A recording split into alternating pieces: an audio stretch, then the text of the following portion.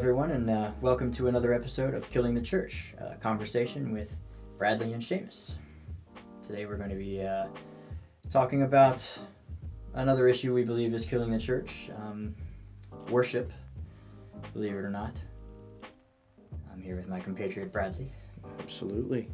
And we're in the new studio, as you can see. Yes. And so here to christen the new studio, I have a fresh bottle. We cracked it open the other night when we moved in here, but still fresh. So for the occasion, this is one of my favorite whiskeys.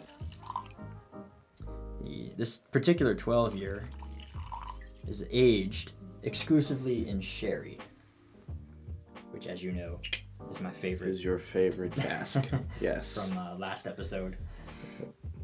I'll put that right here. It really is just a delightful,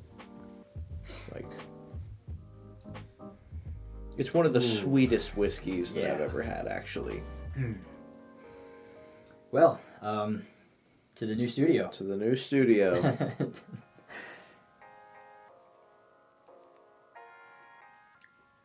Man.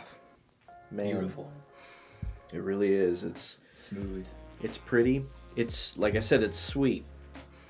There are not many whiskeys that you can taste exactly how sweet it is, but that's it's almost like dessert. Actually. It's such a good... It's like aroma, dessert in a whiskey form. Anybody watching would highly recommend. Highly. But the Macallan 12-year sherry exclusive cask is a little bit more expensive than a regular 12-year Macallan. Yeah. So keep in mind, you will get what you pay for, though. But this is worth it. Absolutely. Absolutely worth it. So this is going to have your dried fruits and spice. And I just love the sherry oak taste. The dried fruits really come out a lot. I think that's what gives it the sweetness. It just smells delightful. Mm-hmm. So warm. Whiskey review out of the way. So, our subject today being worship. Worship. This is an interesting one for you and I because we're musicians. We have led worship. Yes. Many times in a few different churches, actually. Yeah. At least 3 that I can think of. Yep. Always together. It's we've kind of always come as a package deal, man. Thunder and lightning. But so it's not that what we're about to say is. It's not that we're dogging on, worship services. Music, intentionally. It's something that's near and dear to me. I've had, wonderful times leading worship, but I don't know if we can necessarily say with the understanding that we have that it's true worship. Yeah. So this is going to be a controversial topic anyway. So let's just get it out of the way. But what is worship? That is the question. And for this conversation, we would venture to say that music, being a form of worship, is not the biblical worship. No. Yeah, no. I would, if it is a form of worship, but the lowest form of worship, I would say. Mm-hmm. Yeah, it's definitely, it falls into the lesser category. Even if you were to look that up, a categorized system of worship in Judaic circles, what you'd find is that it's not that they frown on it, it's just the lowest form of worship that there is. Yeah, and they turn everything into a song. Absolutely. They sing the entire Torah. So it has its place, but it is not what we think of as music. Right, with the fog machines and the stage lights and the laser shows and the concert, right? And what's the word I'm looking for? I want to say algorithm. It's not an algorithm. There's a formula. Yeah. There's a formula for creating the mood of the room. Yeah, it's psychology is what it is. You're trying to, I don't want to say hypnotize, but that's kind of the only word I can think of right now. But you're trying to... You're inducing a trance. Yeah, you're trying to bring everyone into a certain mind state, so that it triggers the emotions. It gets you more sensitive to your inner self, and so you become more open, I guess. Again, it has its place, Absolutely. but that's according to the Bible. That's not what worship is. That is just singing a song. Yes. Worship, I would venture to say, defined in the Bible, I would get my first, just off the top of my head, my first definition of worship would come from Romans 12. Okay. And I say that because we know that Paul was a rabbi, so he's well studied. Absolutely. And so him being very familiar with the more Judeo side of his studies and of his walk, his life, his lifestyle. And in that time, first century Judaism, he would not have considered himself a Christian. He would have considered himself a devout Jewish man. He was a Pharisee. Right. And so in Romans 12, the very first verse, I urge you, therefore, brothers and sisters, by the mercies of God, to present your bodies as a living sacrifice, holy and acceptable to God, which is your spiritual service of worship. Do not be conformed to this world, but be transformed by the renewing of your mind, so that you may discern what is the will of God, what is good and acceptable and perfect. I usually focus on just the first verse, but I read it in tandem because context matters. And I actually have a note written here, Exodus 20, verse 24, and I know why I have that written here, because an altar had to be made from Adam, from Earth. dirt, right? And humans are made from Adam, or earth. Dirt. And so I know Talmudically speaking, because of the fact that the altar had to be made out of unhewn stone or dirt, is to be symbolic of the way that we should be at like an altar ourselves. Like our bodies should be a holy temple, so to speak. We hear that a lot, like my body is a temple. That comes from the Jewish concept of the altar and the temple. You know this. Yes. But yeah, so that's where I go. And there's different types of worship, but that's really the highest form of So what I think actually is interesting about that is the renewing of your mind. Okay, so the process of renewing the mind is itself. Wow. Plenty of ancient Jewish sources have said that because of the way that the altar is made, that is an indication that you are to be a living altar. So that's interesting then, because what was done at the altar? They didn't sing songs at the altar. No, they offered offerings. So yeah, they offered offerings. Now, while I understand that the song could be considered an offering offered up, but do you think maybe there's something a little more legitimate about the physical act of offering an offering? I would say yes, but not in the same way that I'm sure Christians who are listening to this right now would immediately think, well, what am I supposed to do? Go to my backyard and slaughter a goat? Absolutely no, not. Certainly not. No. Oh, no. Or even those that would say that that all of the offerings and everything have been done away with. That's not where we're going with this, because there is no temple, so offerings can't be offered up anyway. Absolutely. But as a living temple, even the ancient scribes in Judaism have wrestled with the idea of, well, what do you do without the presence of the altar? And prayer is a good substitute for offerings. Because your prayers are sort of received in the same manner as an offering. And so that's why they pray the 3 times a day at the same time the offerings would have been given, to coincide as like a spiritual offering, so to speak. Yeah. And then there's the idea of obedience. For every commandment that you keep, you are a living altar. You are being holy, right? Because the whole purpose of the commandments is to be holy. Yeah. And to be separate from the world. Holy meaning to make separate, so to set apart. Would you say then that in the obeying of the commandments, you, distinguishing yourself from the rest of the world, have then offered yourself up? That's an even better way quite to put it. literally Yeah. to the Almighty. Who's your master? If you're the slave and Jesus is the master, right? If Yeshua is the master, then your obedience is a really high form of real life worship. Absolutely. But then the rabbis take it a step further to say that really the highest form of worship, I'm sure you know what that is, and that is Study. Study is the highest form of worship. And why do you think that they would say something like that? Well, a plethora of reasons. Okay, first of all, you can't do unless you learn. It's a good So point. if obedience is worship, then one must first learn how to obey, and this comes from study. I know that the Talmud actually does also refer to Ezra the prophet, making the statement that actually the study is so lofty a form of worship that it's actually more important than the building of the temple itself.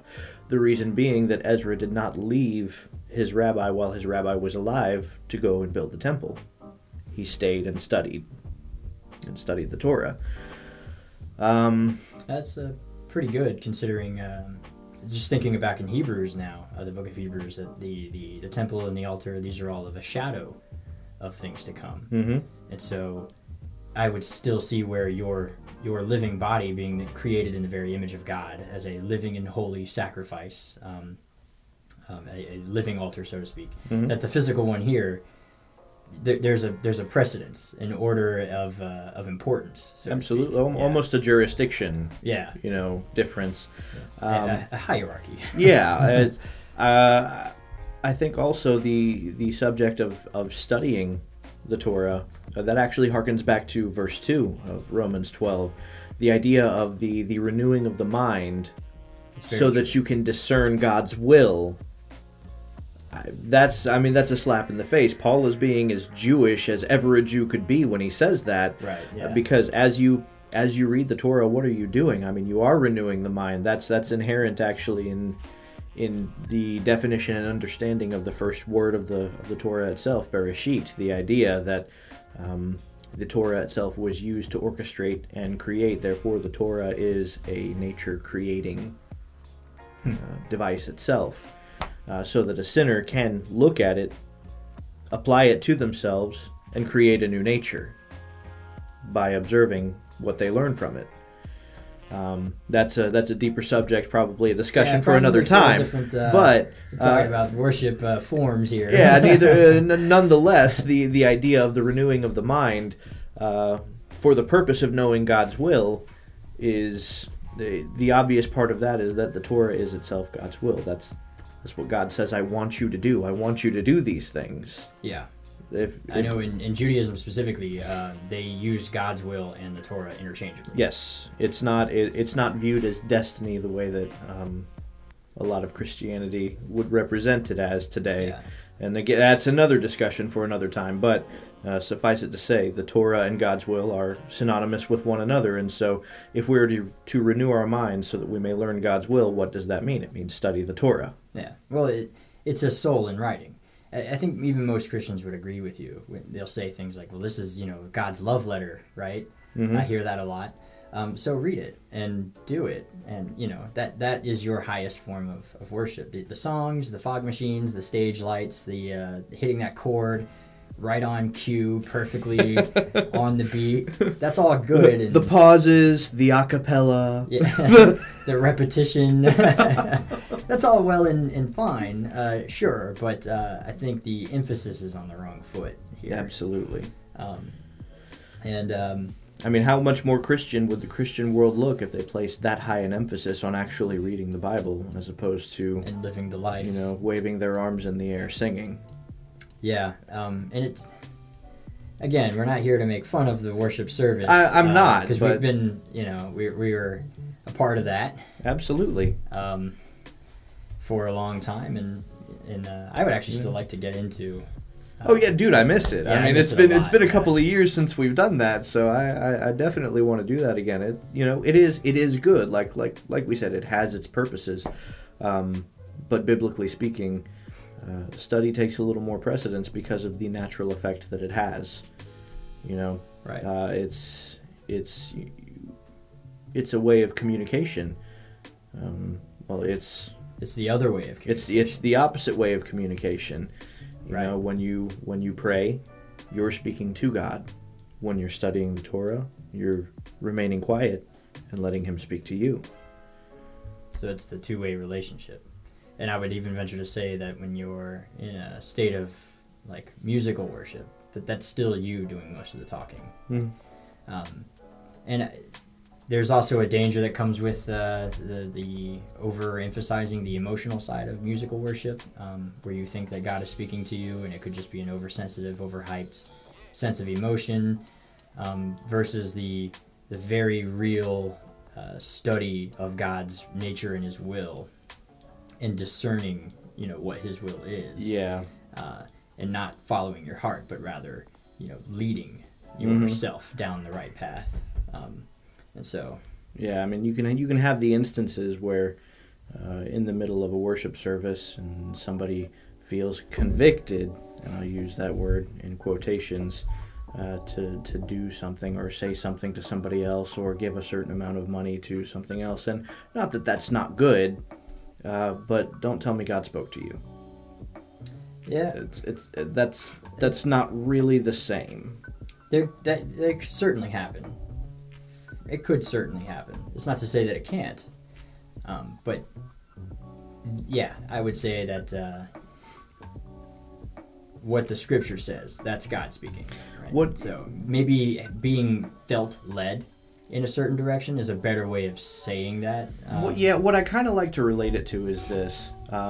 Anybody who's watched Ghost Hunters and the paranormal investigation shows, or if you've ever looked into paranormal investigation at all, they actually are very aware of the power of suggestion. And so if you ever read like a how-to guide on how to do that, what they're going to explain is if you feel something and you want to know if those around you are experiencing the same thing, be as vague as you can. Don't even ask them if they felt something, because the power of suggestion is going to tell them that they did. I know magicians use the same trick. Actually. Exactly. They call it forcing a card, though. So if they want you to pick the two of diamonds, just as an example, I know because David Blaine has a set of cards where the Queen of Hearts is holding in her hand the two of diamonds instead of like the sword on the. That's kind of cool. It's really cool, and so it's a little detail that nobody usually pays attention to, and so you force that card on them where they thought that they picked their card, right, and then they have the two of diamonds. You're using the power of suggestion, and then he pulls out the Queen, right, and gives it to you and says, "Is that your card?" Or say something like, "You're holding your card," and they're like, "No, it's not. This is the Queen." He goes, "No, she's holding your card." And they look like, "Oh, it's the two of diamonds." But it's all the power of suggestion, and so magicians do it a lot. I know because I like to do some card tricks every once in a while. Yeah. But to that point, we have a few books in front of us here open. Yes. To a couple of sources. I've got Tanya, Volume 1, Chapter 23.